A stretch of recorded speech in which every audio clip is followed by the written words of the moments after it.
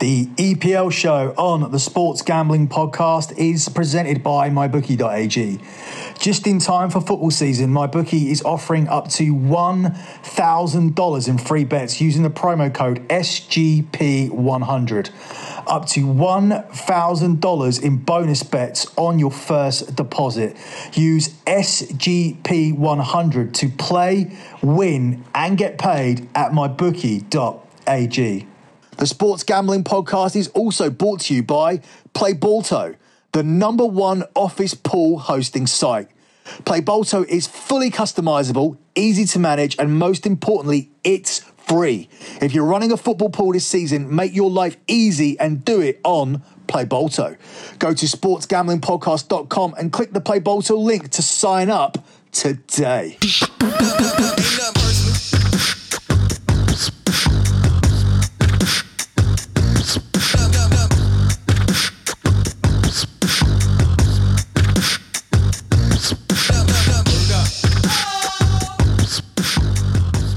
You are listening to the EPL show here on the Sports Gambling Podcast Network. Follow the Sports Gambling Podcast Network on Twitter at the SGP Network. Follow me on Twitter at LockBetting and check out my website, lockbetting.com. We are on a phenomenal 10-1 run at the moment. It started with a 5-0 run on the UFC card, and we've extended that with a 5-1 run since. So 10-1, great time to get involved. Hopefully landing some money here on the football this weekend. Had a good start on the European show. Went 1-0 with our locks there, and also landed Atletico Madrid to nil, a traditional pick there for us as we continue to ride out Atletico to win at home with a clean sheet. So all good there, all good. On the EPL front as well, we have been winning most of our picks. I've actually got a 7-3 record in week 1 and 6-4 last week, and was actually off to a 5-1 start. It was only the lock that let us down, and then obviously didn't have a good Sunday, didn't have a good time with the Man City result. Did correctly predict the both teams to score in the Man U game. So a 6-4 week last week. So overall that makes us 13-7. A lot of these picks have been officially going out to the members who had a really good week 1, but obviously a lot of you guys here are for the free plays, and the locks have been a letdown. Coming off the 47-11 last year, we have made it 0-2 start. I just want to let you guys know, as much as I do appreciate the acts of kindness where you tweet me and let me know that the locks have lost, I am aware that the lock has lost because I am also betting it and I am following the result minute to minute. So whilst I'm entirely grateful for your act of kindness where you do let me know that the lock has lost and that I am 0-2, I am already aware of this. So your tweets are completely unnecessary. But again, I do thank you for the gesture. Moving on to this week where we hope to get back on track. We start on Friday with Aston Villa versus Everton, where Everton haven't conceded a goal this season and Aston Villa haven't got themselves a point this season. So it makes it a relatively interesting game. Villa are the 23-10 underdogs. It's 29-11 on the draw, and it's 13-10 on Everton. Now, Aston Villa are desperately in need for a win. Otherwise, the comparisons between them and Fulham will just continue to go on and on and on. And it's easy to see why. They're a team that got promoted last season, yet they spent over 100 million in order to ensure that they stayed in the Premier League. Made a relatively decent start against Spurs before obviously capitulating in the last 20 minutes. And then last week, they made a very poor start against Bournemouth and were immediately 2-0 down, although they dominated the rest of the game from that, only losing 2-1. That was a letdown for Villa, and it was a letdown for us because off the back of the Tottenham performance, I thought that was a relatively solid lock. And Bournemouth also with the 13 defeats in 19 away games last season also added to that statistically, as well as what we saw from both teams in week 1, with Bournemouth letting us down against Sheffield United, conceding a goal in the 89th minute, and Villa playing so well at Tottenham. I think Bournemouth are a team I want nothing to do with this week. They've been responsible for costing us 2 locks here. One week we were on them and 1 week we were against them, and we've come out 0-2. So I think as much as I have a strong feel for the Bournemouth game this week. I will definitely be avoiding it. One thing I will say before we continue on with the Villa-Everton game, this start of the season is always down to statistical analysis. The eye test really only comes into play in terms of what I've seen from certain sides 3-4 weeks in, when teams are fully fit, and after the international break we get a real gauge for what we see. Otherwise, we need to really go with a lot of statistical data. I don't like statistical data in soccer. It doesn't really work. It especially doesn't work in the EPL. There's a strong reason why I firmly believe that no American tipster or so-called soccer expert will ever beat me financially over the course of a season. That's because American sports bettors rely primarily on trends and data, and that's just something that doesn't work in the EPL. And that's proven by the fact that we are 0-2 at the moment with our locks, and I believe that we started 1-2 last year as well. I've had a look through, and we did make a 0-1 start. We then got to 1-1, and then we were 1-2. I believe at the start of last season at one point we were at 6-4 before we really started to gain some momentum, and that is really because at the start of the season we do have to implement a lot of statistical data and trends and looking at things that have happened last season and whatnot. And it's not something that I will continue to do as I get eyes on more and more of these teams and kind of get more of a feel for this season, because we don't have salary caps in the Premier League. Therefore, teams can completely transform season to season. Therefore, statistical data isn't really that relevant over the course of the season.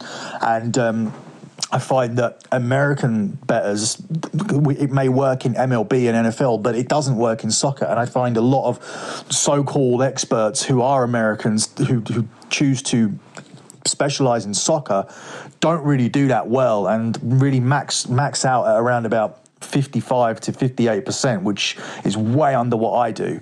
I'd be very, very disappointed with those numbers.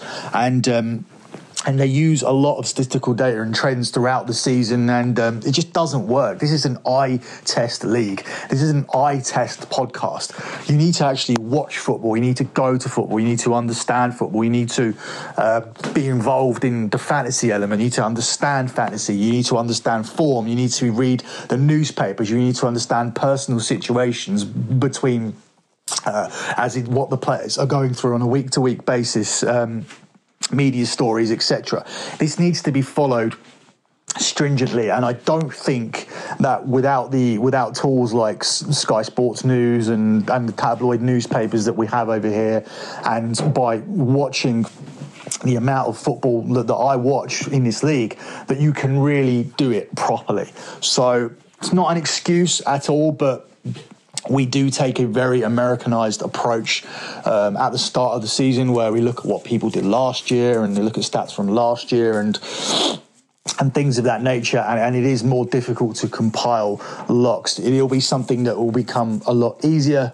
I do expect to be well up with my locks by the end of the season, once we're able to implement a more eye test approach as opposed to statistical trends, etc., which, as I said, it does work in certain sports. It's absolutely fine for baseball. It's absolutely fine for the NFL. In fact, even in some European leagues, like as we look at the Atletico Madrid trend, for example, it does work. This kind of stuff does continue to cash over and over again, but this is not the league for it. The turnover of players is just far too high, and the difference between teams is just far too different year to year. And although it can remain consistent with the top six, I don't think it can remain consistent lower down. And the thing is, with the top six, especially the top two, actually, they're almost becoming unbettable at this juncture as individual teams. For example, every single week, almost, Liverpool and Man City are well outside the minus 200 that I can offer up as a pick on this podcast. So I have to veer clear of them, and I have to look at goals, adding goal scorer markets such as over-unders and clean sheets and things of that nature. But the thing is that looking at this season from last season, you look at a team like Liverpool, they can't keep clean sheets. Therefore, the statistical data from last year, which is turning around and saying that this team win and don't concede at the same time, is no longer a functional bet until Liverpool defence become more in sync and do begin to keep those clean sheets again.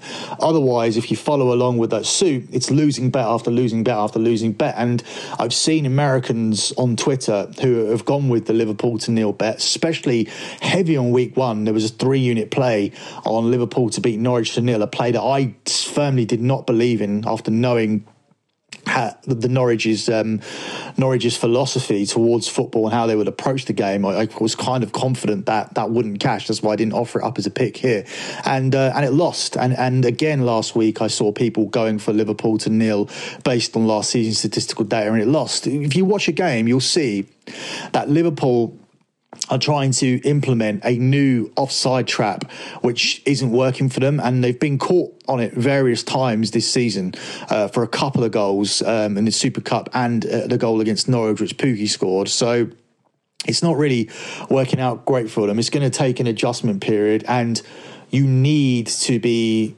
fully engaged in watching football and have a love for the game and an understanding of this league and this game to be able to follow along with that. And as I said, this isn't a overall overriding attack on American sports bettors. It's just saying that I don't think that you're cut out for this league and have the right to call yourself an expert if you're solely relying on trends and statistical data. You're going to fail. You're definitely not going to be up in the 60% plus region. Even if you're at 55, I would assume that you'd be pretty lucky by getting a lot of the good breaks there, because overall it's not something that works. And we've used it for the last 2 weeks. We'll use it again today.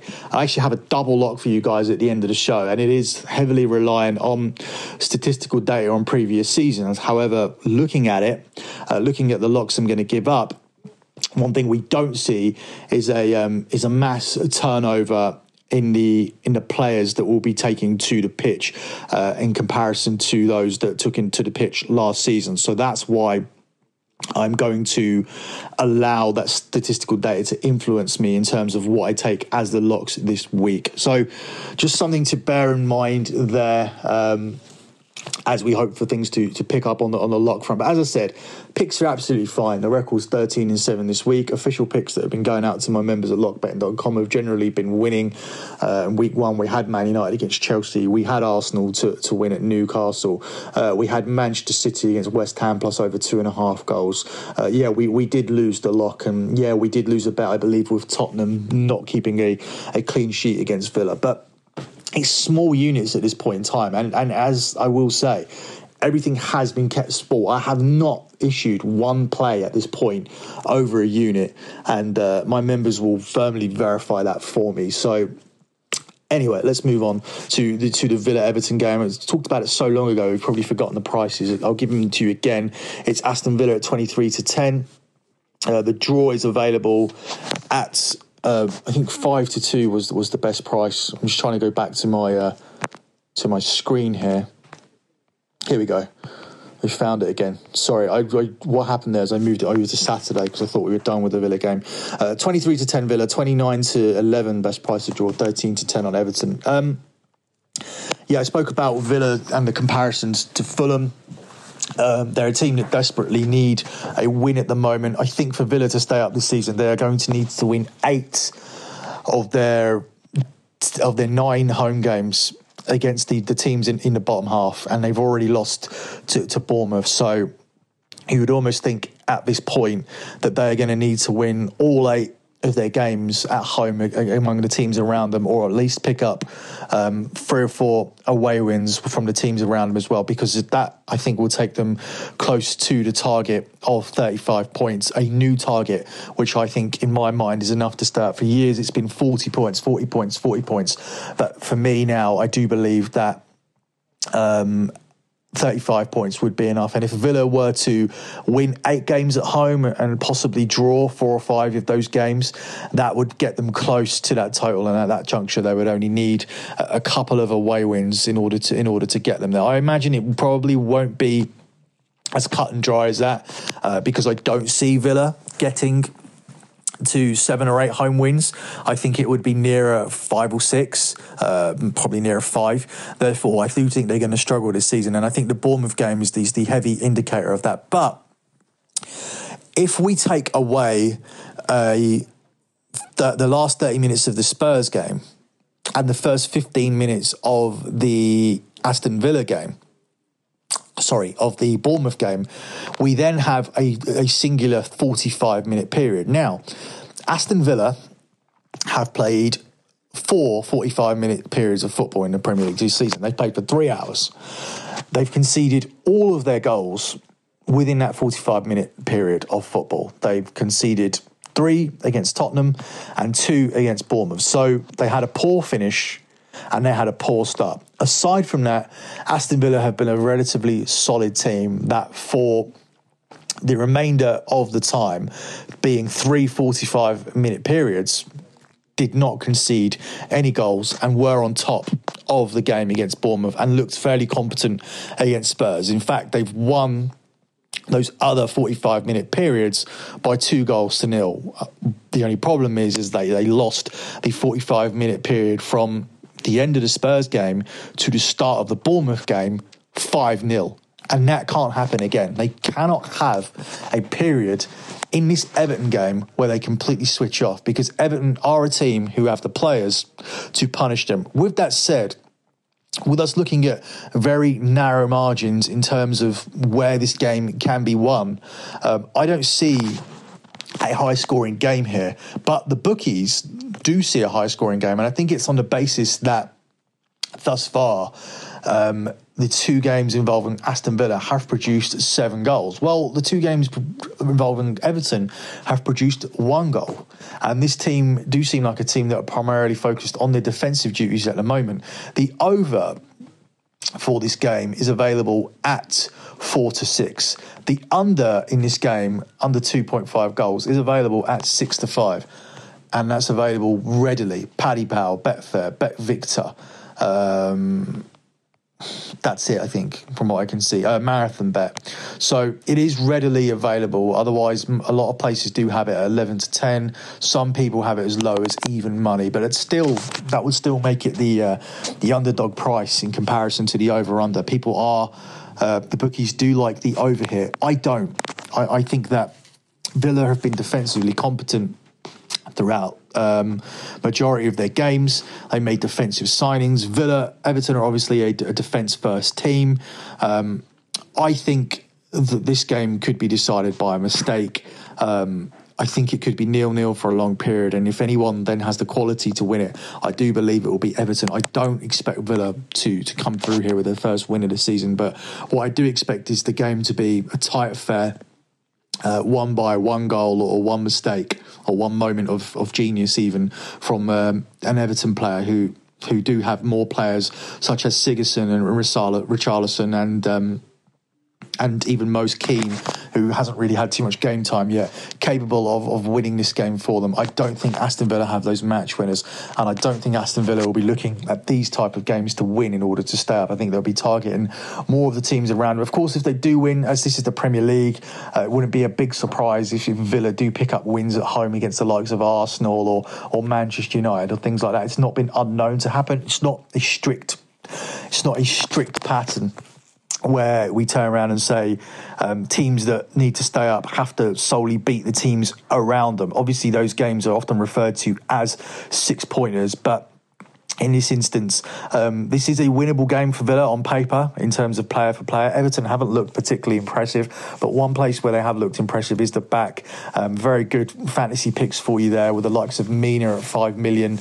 Mina, I say particularly, instead of Keane, because Mina does get forward and score headers. We saw him in the 2018 World Cup score a lot of goals, so I think he's a good player. And then, of course, Luca Digne is a player that makes assists and score goals as well. 2 great players to get into your fantasy teams from Everton.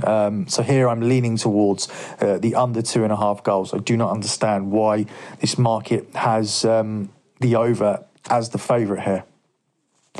Moving on to Norwich versus Chelsea on Saturday morning, where Norwich, who are on 4 points already, are the 38-11 underdogs. It's 41-13 on the draw, and Chelsea are the 5-6 favourites. I don't make Chelsea favourites here of 5-6. I would be looking at Chelsea as favourites of closer to 5-4, 6-5. Yes, they should be favourites because they are Chelsea. They are a team that have better players. And in certain periods, they look like a really good team this season. And they looked ready to win last week. But the second half against Leicester was the first time that we saw Chelsea absolutely dominated. And that's a weird thing to say because they've come up against Liverpool in the Super Cup. They've lost 4-0 to Man United. But they never looked as bad as they did in the second half against Leicester. It almost seems like they've been affected by the results. It seems like they've played really, really well and haven't got enough from their output, and they seem to be mentally affected by it, and they seem to be going into their shell against Leicester, where they invited Leicester on, where Leicester could have won that game in the second half 4-5-1. They had plenty of chances, not just the equaliser, but Vardy and Maddison had chances to win that game. They looked the far more likely winners. But one thing we did in that game was a decision where Chelsea were not given a penalty via VAR, and I'm not one to give penalties every time someone gets hit in the hand with a ball, but it did happen in a Chelsea game. It was a penalty, and this was something that was given in the Manchester City game when they, in my eyes, beat Tottenham, but then it was taken away from in injury time. That needs to stop. VAR is completely and utterly inconsistent. The Wolves-Man United game, they give Wolves the goal because, my opinion, it was a great goal from outside the box, so they've wanted to find specific angles in order to allow it. You can change the angles of those lines fairly easily, and the first angle clearly showed that the player receiving the ball from the corner was offside, and then they manipulated the angles to show that he wasn't. I think that's ridiculous. I think also that it's ridiculous that Gabriel Jesus has a goal disallowed because a ball unknowingly brushed against someone's hand on the way in, and then we have a situation where a shot is blocked in the Chelsea game and VAR doesn't overrule it. It's completely inconsistent. It's a joke at this point. I do believe that if you're going to use it, it just has to be there to overrule clear and obvious decisions. It cannot be used for every single thing, and things where players are marginally offside by a fingertip, I don't think I give a shit. I don't think anyone else gives a shit at all. This is not what VAR was for. It has to be clear and obvious. There has to be things like daylight in terms for offside. There has to be things like clear handballs. I think that's kind of what we're looking for. Clear red cards. We're not looking for all these finicky bullshit decisions, and what we've taken out of the game is the ability to celebrate a goal. We now don't know if it's a goal until some arsehole sitting in Stockley Park has a look at it and examines it with a microscope, and then we have permission to celebrate as football supporters, and the players have permission to celebrate. It's ruining the game. One of the key elements of football is when the goal goes into the back of the net, you celebrate it. I mean, we don't have it so much in the Premier League, but in Mexico and other South American countries, we have the obvious thing with the commentators where they shout goal, and it's great, and it's used in highlight videos all over social media, and it's great fun. And we're now saying that they can't do that until the goal has been looked at VAR. So obviously they risk the possibility of looking foolish. It's just, you can't just have, it seems to be the enthusiasm of a goal has gone, because yes, it's a goal, and then you can half celebrate it, and then you half celebrate it again when you realise that it's a real goal. It's just stupid at this point. It's not what football's about, and obviously I don't think it's going to affect the numbers of people that watch football. I don't think it's going to have fans tuning out at all, but it is killing the game of football that we know.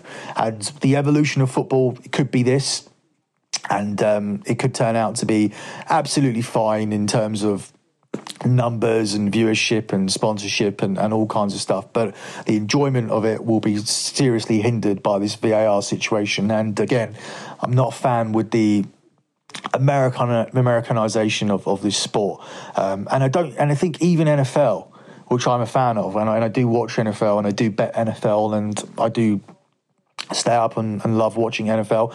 I don't even think that the NFL has this kind of review system where things are reviewed to the absolute letter of the law under a magnifying glass. NFL also only overrules clear and obvious mistakes. And this is where football's going wrong, because we're not overruling the clear and obvious. We've gone too far on the other side of the spectrum where we're overruling all kinds of bullshit, and I'm not a fan of it at all.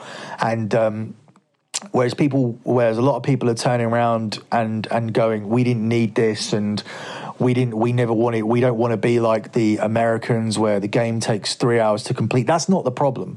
And NFL games don't take 3 hours to complete because of the fact that they're overruling decisions. NFL games take 3 hours to complete because that's how long NFL games take to complete. We have timeouts in the game. We have stoppages for injuries. Yes, we have stoppages for replays, but an NFL clock, that 1 hour clock, only runs when the game is in play.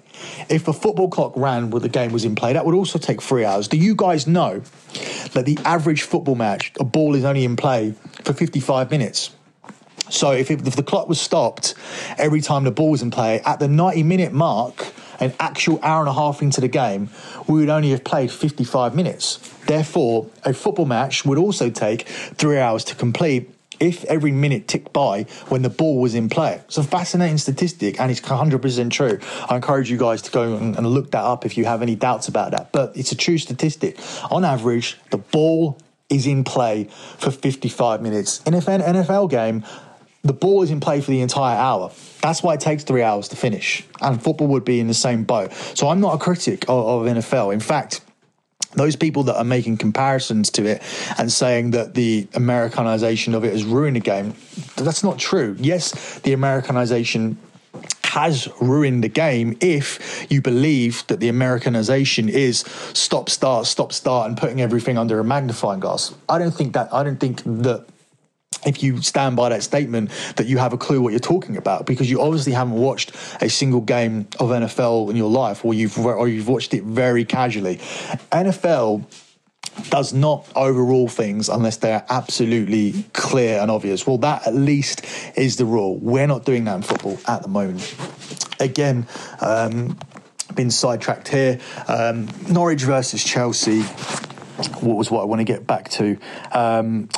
I like the both teams to score in here. I like Norwich to continue to score goals. I don't like the Chelsea defence, but at the same time, I don't like the Norwich defence. So far this season, Norwich have conceded 5 goals in their 2 games and have scored 4. So their 2 games have produced 9 goals.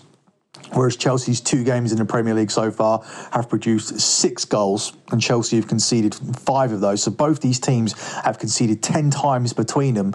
In addition to that, Chelsea also had a very entertaining 2-2 in the European Super Cup. So both teams to score here is available at 4-7, and it was in consideration to be the lock this week. That's how much I like that one. I see goals in this game. I also like the over 2.5s as well in this game. The over-under market here obviously favours that.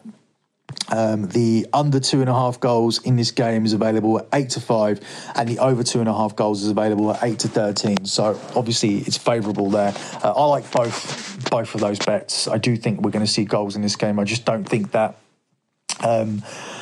there's any statistical data to back up that there won't. And again, as I said, we have to use statistical data at this point in the season. But at the same time, this is a Norwich team that haven't made wholesale changes like Aston Villa. They are a team that attack. They have an attacking manager. I know that from watching Norwich, not just this season, but last season. I don't think there's going to be many Norwich games this season where they don't go over 2.5 goals and where both teams don't score. I think that is almost an auto bet for me based on what I saw from Norwich last season and what I've seen in the first 2 games, and probably what I'll continue to see. As for Chelsea, they have Frank Lampard. Frank Lampard's managerial style at Derby was to attack. He's an attacking player. Chelsea have attacking players, and they don't have particularly great defenders. I'm very surprised that they let David Luiz go. And they themselves may also be an auto play for this both teams to score market, probably until Antonio Rudiger returns to defence to sort things out. Then I expect Chelsea to be more firmer. And then I think what you'll see is Chelsea to continue to score these goals and probably conceding less, and therefore results will be more positive. Will they get a positive result here against Norwich? I don't think so. I think in order to do so, they'll probably need to score at least 2 goals in order to do so. I think 2-1 Chelsea at a push, but more likely a draw here in this one. I can't really lean towards either side, and I'm certainly not taking Chelsea as an odds-on favourite. No way. Up next, you get Brighton versus Southampton, where Brighton are the 52-35 favourites. It's 23-10 Southampton, and so 23-10 to draw and 11-5 on Southampton. I like Southampton here as a dog, only based on the fact that they had more clear-cut chances last week against Liverpool. Their expected goal total was at 1.89, which was more than Liverpool had, who actually won the game. So it sort of goes to tell you that Southampton created a fair bit against a better team than Brighton, whereas Brighton, they seem to catch Watford very cold on the first day, got a home draw against West Ham last week, and here they come up against a Southampton team who have very decent attacking players and showed against Liverpool that they were able to stand up against the top side and were unlucky to come out with a defeat. I think this week, bearing in mind that they are such a big underdog, I like Southampton on the double chance, which is available at 4-6. That's the best price on that. I do think that they'll be able to avoid a defeat. I don't think Southampton are bad enough to start this season with 3 defeats in a row. I think that would be relatively concerning. I think they do pick up their first point here at Brighton. Up next, you have Manchester United versus Crystal Palace, where Manchester United are narrowly at this point outside what we're allowed to take as a pick, which is minus 200. They are available at 4-9. Had they dropped to 1-2, as much as I don't love to do it, I would have given them as a lock. I think winning money at this point is more preferred than to engage and respond to criticism of taking picks at minus 200 for your locks. At the end of the day, the primary focus here is to win money and to pick the right matches, and Man United at minus 200 would be the right choice. They're just outside though, so I will find an alternative, and what I've decided to go for is Manchester United to win the game to 0. Man United to win the game to 0 is available at 6-5. Aside from that, I also like Manchester United on the Asian handicap market, and that's on the -1, not the -1.5. The -1 is available at 3-5. What that means is Manchester United have to win the game by 2 goals for you to win, and if they win by 1 goal, it's a push. And I do think Manchester United will win this game relatively comfortably. That they created good chances against Wolves. They were great on the counter-attack against Chelsea.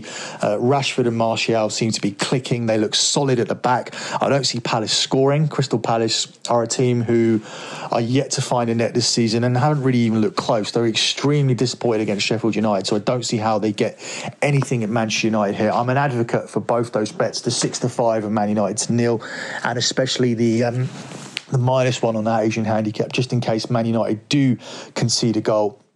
I would be confident of them being able to score 2 or 3 in order to win this game, especially given the fact that Palace have only scored once this season. But in saying that, Palace haven't scored a single goal this season, but in saying that, Palace have themselves only conceded 1 goal, that being against Sheffield United. But Sheffield United and Everton are not the attacking teams that Manchester United are. They don't have the players that Manchester United have either.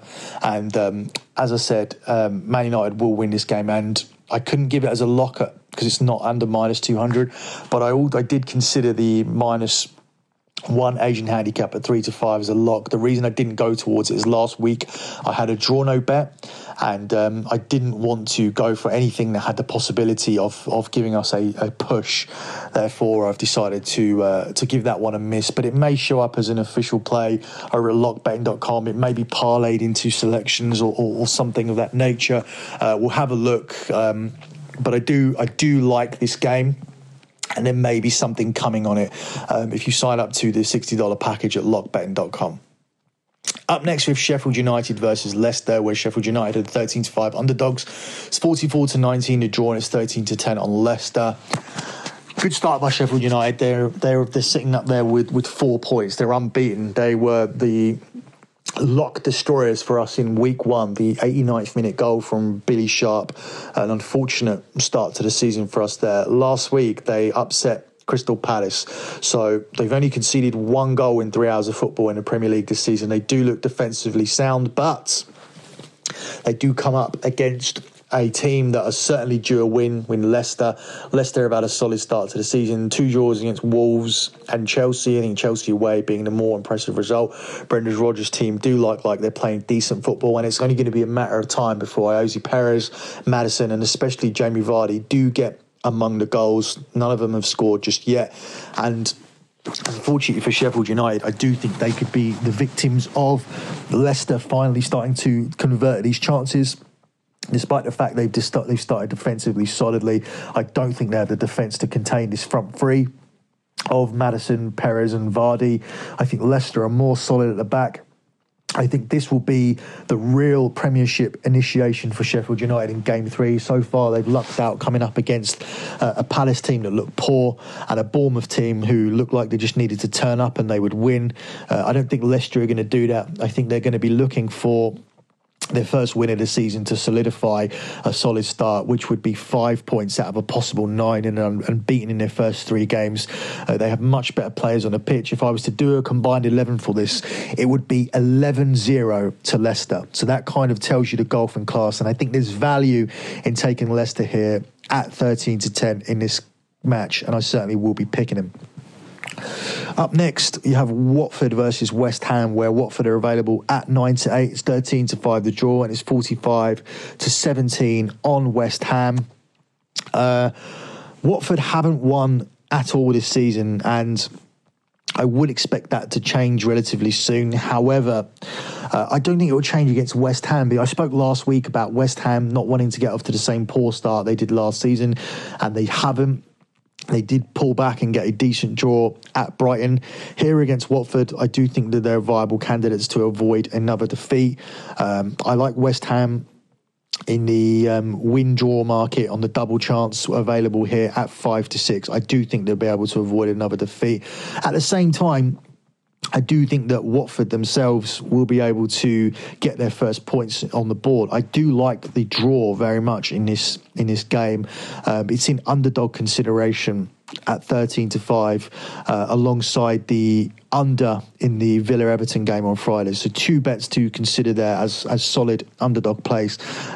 Watford-West Ham a draw for me. Up next, a game that we are going to be looking at some action on. It's the game of the week, and there's an extensive preview on this on Sports Gambling Podcast, on the sportsgamblingpodcast.com website, where I do preview the game of the week. I've said a lot about this game over there, so I won't say too much over here, because I am trying to encourage guys to go over and head over to the website and read my article for the game of the week. There's a combined 11 over there. I haven't gone for a lot of Arsenal players, and that being because I do believe that Liverpool do firmly outweigh Arsenal in all positions here.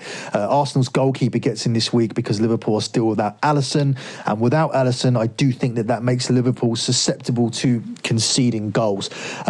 Interestingly, this particular game is the game that has produced more goals than any other in the Premier League. That was an interesting statistic that I found. I put it out over on my article. This game has produced 155 goals in 54 Premier League games, which is more than any other Premier League game. The last 10 of these 12 meetings between these two sides has not only seen over 2.5 goals, but it's seen both teams scoring. I think that those are trends that are going to continue. And Liverpool come into the back of this having won 17 of their 19 home games last year and 12 of 19 the season before. Last season, they scored 55 goals at home. They haven't lost at home for 2 Premier League seasons. And they also carry an unbelievable home record over Arsenal in this particular stadium over the years as well. Well, if I look back at the results that have taken place here at Anfield, you have to stretch back a long way before you find anything positive for Arsenal. Last season was 5-1 to Liverpool. The season before was 4-0 to Liverpool. The season before that was 3-1 to Liverpool. They had the 3-3 draw back in January 2016. Before that, they had the 2-2 draw in 2014. Liverpool won 5-1 in February 2014. And you have to go back to September 2012, where Arsenal were 2-0 winners at Anfield. And Arsenal, of course, won the season before that, 2012, in March, where they were 2-1 winners at Anfield. So going way back there for the Arsenal win. But this has primarily been Liverpool winning with a lot of goals. I don't see any reason for that to change. And this particular game will feature in our lock selections later on in the show. Lots to like here. As I said, more information over at sportsgamblingpodcast.com, where I review this game of the week. Moving on to the next game, it's going to be taking place on Sunday. It features Bournemouth hosting Manchester City, where Manchester City are the 2-9 favourites. It's 16-1 on Bournemouth. It's 7-1 on the draw. Not too much to say here. I think Manchester City returned to winning ways. I think Bournemouth are tailor-made for Manchester City. There's nothing more to say than that. They're both teams that like to play an attacking style, but Manchester City do it with far better players, and I think that what that's going to mean is that Bournemouth are going to be left open to City counters. It's going to be Bournemouth attack, City attack, Bournemouth attack, City attack, and when it comes down to a shootout between Manchester City and Bournemouth on paper, you're going to look at Manchester City winning out 3 or 4-1 winners here, in my opinion. So definitely looking at Manchester City to win and over 2.5 goals, which is available at 8-15. Moving on to Tottenham versus Newcastle, where Tottenham are the 5-19 favourites. It's 76-13 on the draw, and it's 14-1 on Newcastle. Don't see Newcastle having a hope in hell here. I think it's just going to be a case of how many and whether Tottenham can keep a clean sheet, much like the Man United game earlier. I do like Tottenham on the Asian handicap. However, there isn't much value just taking Tottenham here on the -1, because the -1 on the Asian handicap only gets you to 31-100. You would have to take Tottenham full out at the -1.5, which gives you odds of 14-11. I think there's more value on taking Tottenham to nil against a Newcastle team that's only scored 1 goal this season, and that was a consolation goal at Norwich where they switched off. They haven't looked good in attack so far. The goal difference is conceded 4 and scored 1, and Tottenham are even monies to win this game with a clean sheet, and I do expect them to win it 2 or 3-0. So Tottenham's definitely the play there, be it on the handicap market or the to-nil market. Strongly leaning towards Tottenham winning there and taking their tally to 7 points. The final game, Wolves versus Burnley, where Wolves are priced at 13-5. It's 5-2 to draw, and it's 4-1 on Burnley. I think this will be the place where Wolves pick up their first win of the season. They've had an impressive start. They got a draw at Leicester, and they drew at home to Manchester United. They had chances to win that game. Obviously, they had a chance to lose that game through the Paul Pogba penalty. I don't really want to talk too much about that. This podcast is already running long, and I have a ton to say about the Paul Pogba situation, possibly address it at another time. I just hope that we see a positive performance from him and Manchester United this week. As for Wolves, they're not being affected too much by the Thursday-Sunday dynamic, although this time they may be, because they're playing a more difficult team in Torino of Italy, but I don't think that'll affect them to the point where they won't be able to beat Burnley. I think they're far superior to Burnley, and I like them here at the price. You're getting them at 13-5. I do expect them to this to be a low-scoring game where Wolves eventually break through, although that hasn't been the way Burnley have played lately, and they have looked massively positive in their first 2 games, winning 3-0 against Southampton and then creating a ton of chances against Arsenal, who obviously kept that clean sheet against Newcastle, but they were given a hell of a lot of problems by Burnley, which probably gives more credence to our lock later on in terms of the amount of problems that this front 2 at Burnley did cause Arsenal last week. And if you look at the problems that Burnley caused them, then look at the attack of Liverpool being Mane, Firmino and Salah, things don't look great for Arsenal this week. So I'm not too down on Burnley. I think Burnley are going to definitely stay out this season. They look good this season. They look positive. They look like a team that are going to be very difficult to beat at home. But I do just feel that Wolves are going to solidify their solid start here and pick up a win. Let's close out with the lock dog parlay portion of the show. We looked at this game earlier. We looked at it as the game of the week. It's Arsenal versus Liverpool. Sorry, Liverpool versus Arsenal. Arsenal 11-2 underdogs there. 39-10 was the draw, and 8-15 Liverpool. That is within the realm of what we can take as a lock. Therefore, we are going to take it. But I'm going to do something I said I wouldn't be doing much of this year. I said I was going to try and keep this to 38 locks. But because I am expecting to do more and more draw no bets this season, which are obviously, if they end up being draws, are going to be voided. So occasionally I will be offering up double locks. What I probably won't be doing very often at all is offering double locks up in the same game. I am doing it this week. I'm making a very, very rare exception for this game because the statistical data based on the past of this game, coupled with what I've seen from both teams this season, and the fact that there hasn't been a high turnover of players. This is pretty much the same Liverpool 11 from last season, give or take the goalkeeper, and the fact that the goalkeeper isn't the same is a positive for these two bets. And it's pretty much the same Arsenal team, despite the fact that they are trying to implement a few new attacking young players like Willock, for example.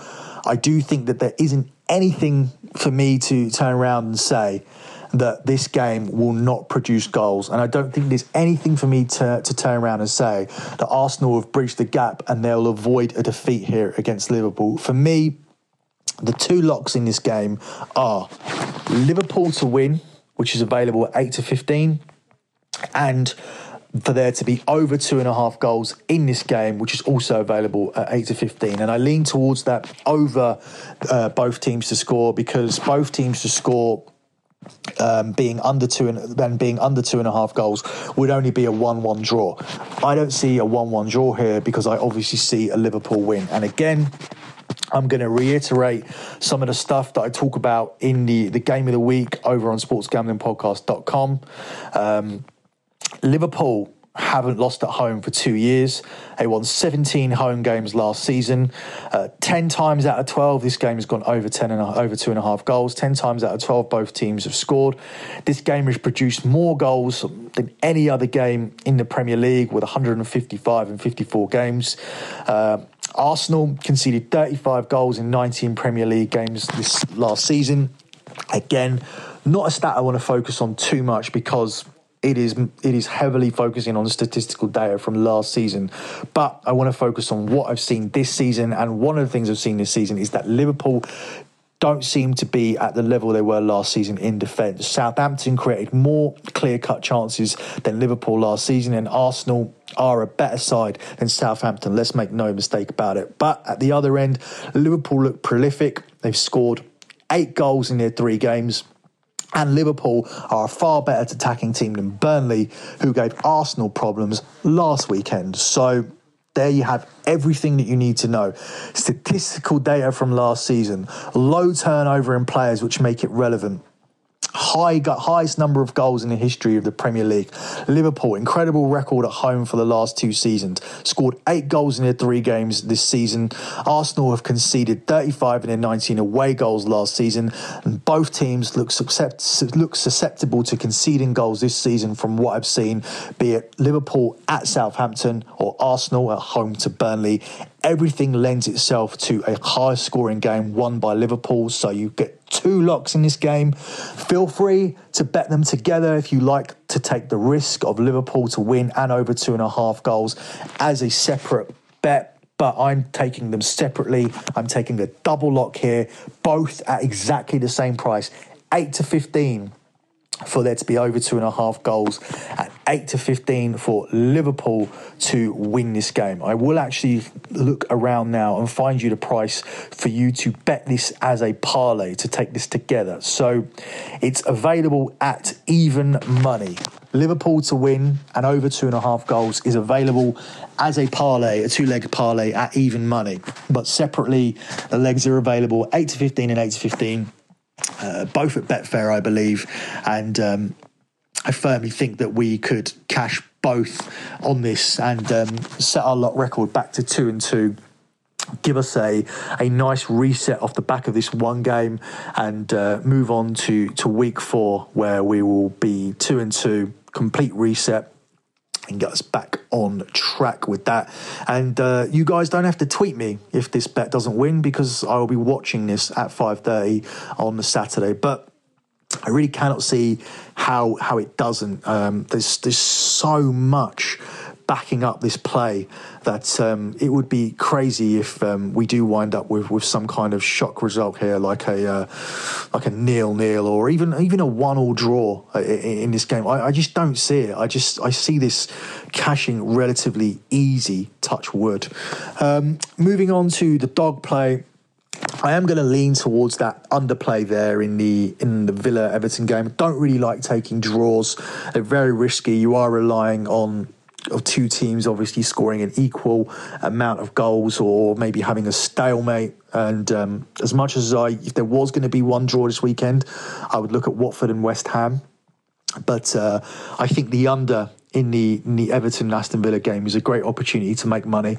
Aston Villa have looked defensively solid for a majority of their games, despite the fact that they've conceded those 5 goals. I did talk about the periods of which they've conceded those. I talked about that quite extensively, and Everton games have only produced 1 goal so far this season in the 3 hours of football. I do think that this will be a defensive game where we see it decided possibly by 1 goal. So I'm going to take the under 2.5 goals in that one. I actually have that as a 0-0 prediction on my sportsgamblingpodcast.com website article. For the parlay, now this is interesting because I could easily just throw out Manchester United, Tottenham and Man City here as an official parlay. But there are other things that I like this weekend that I find more interesting, and I'm not steering away from that parlay. That may be a parlay that goes out on lockbetting.com, but it just seems kind of chalky, kind of boring. And as I always try to tell people, the lock here is an official play on the podcast. The lock is tracked. Not only is the lock tracked in terms of for the free listeners here on the SGP, the locks are tracked over at lockbetting.com. These go towards my permanent P&L record for the season.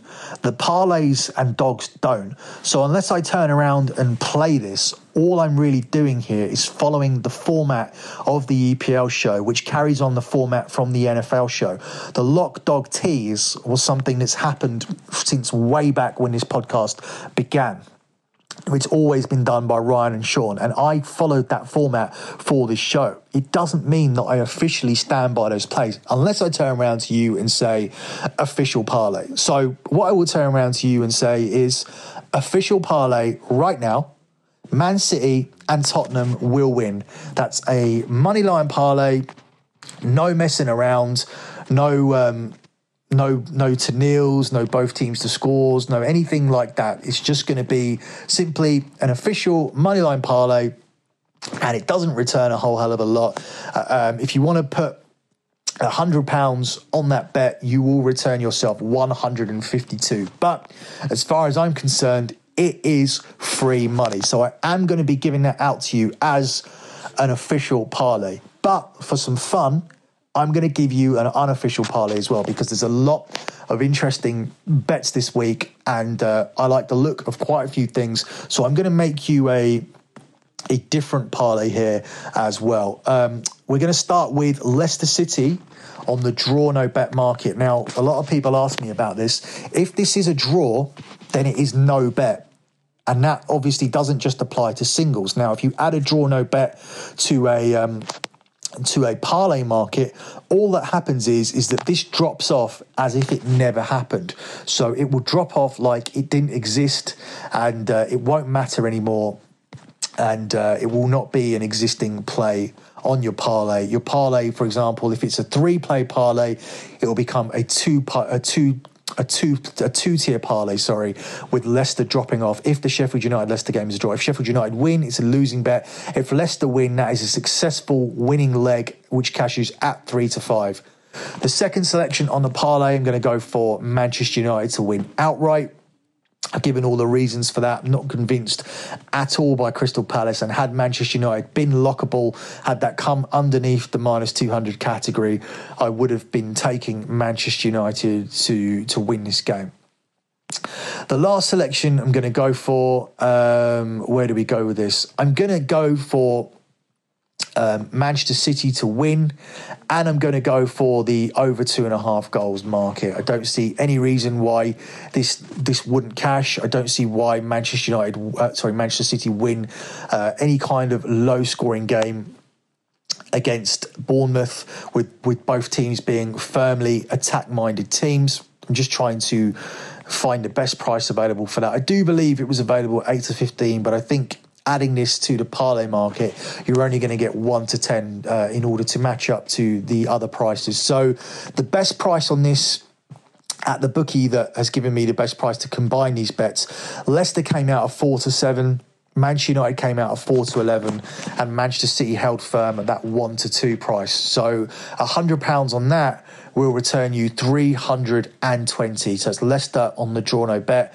Manchester City to win outright, and Manchester United to win outright, and Manchester City to win with over 2.5 goals at 1-2. That's your unofficial parlay for this week. Your official parlay and official play is me recommending to you to bet Manchester City and Tottenham on Sunday. That's your Sunday double. In fact, it's almost like getting 3 locks on this podcast, because you've got yourself a parlay anyway. So for those of you that were stringently complaining, there you go. 3 locks from the same show. Arsenal and Liverpool over 2.5 goals.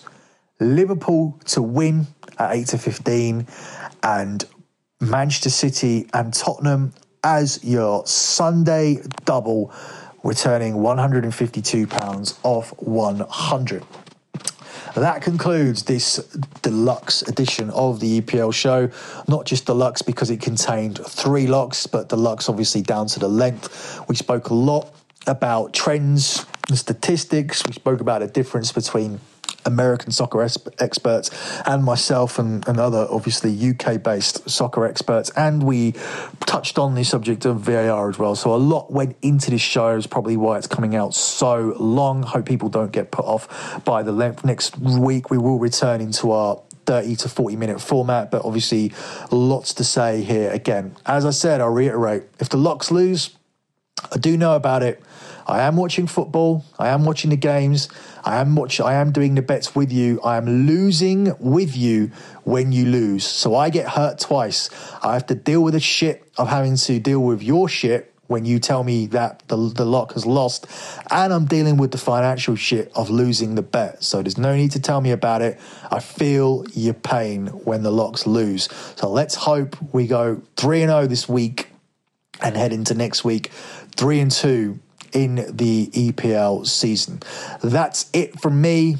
And just want to say, for those people who are on my website that are turning around and probably thinking to themselves, well, I'm not really happy about these guys getting 3 locks. Well, they don't get the European locks, and they also are not on the 10-1 run that you guys are on, because they didn't get the 5-0 for the UFC, and they are not having a 5-1 week. So I do feel that there is heavy justification for the $125 that you guys pay, simply for the basis that we've absolutely hammered the EPL this week. We've hammered Major League Baseball. We've hammered the UFC. And you guys are happily sitting there on a 10-1 run. So I don't think there can be any complaints that the EPL show this week does contain these 3 lock plays. And I dread to think what would happen if we go 0-3 with these locks and start with a 0-5 record here this season. I'll probably have to leave the show or something, despite the fact I went 47-11 last week. The European show is available at lockbetting.com. Last week we started with a win on Atletico Madrid. Don't know when Sean and Ryan are going to put this up. The EPL show should now regularly go up on Thursday evening, so I'm hoping that stays. If it does go up on Thursday evening, your European show will be up tomorrow. If it goes up at some point on Friday, then European show will already be up. So depending on when you're listening to this, the European show will be going up on lockbetting.com on Friday morning. So make sure you look out for that. Hopefully we continue our winning ways. And of course, all of the official plays, be it additional Premier League plays, be it additional European plays, always up at lockbetting.com, along with Major League Baseball plays, UFC plays, boxing plays, etc. All plays from all sports, which will include the US Open, which is due to start in under a month's time. And of course, WWE plays. We went 4-0 with our WWE SummerSlam plays. I know people are critical of it. I know people don't like it. I know people don't think it's a real sport, but it wins money. It wins free money. It's bettable. I'm very good at it. My record this season is pretty ridiculous. It's 62-8 for the season on WWE. So I've won 62 of my 70 bets. So it's well worth doing. So I highly recommend people not being snobs about it and getting on board. In addition to that, my NFL futures picks are coming soon. We are just a few weeks away from the NFL season, and I will be doing my futures bets and covering that on my website, lockbetting.com. That's it from me. Very, very, very, very good luck with all of your bets this week, especially after the poor start that we've had with the locks. And thanks for listening, guys.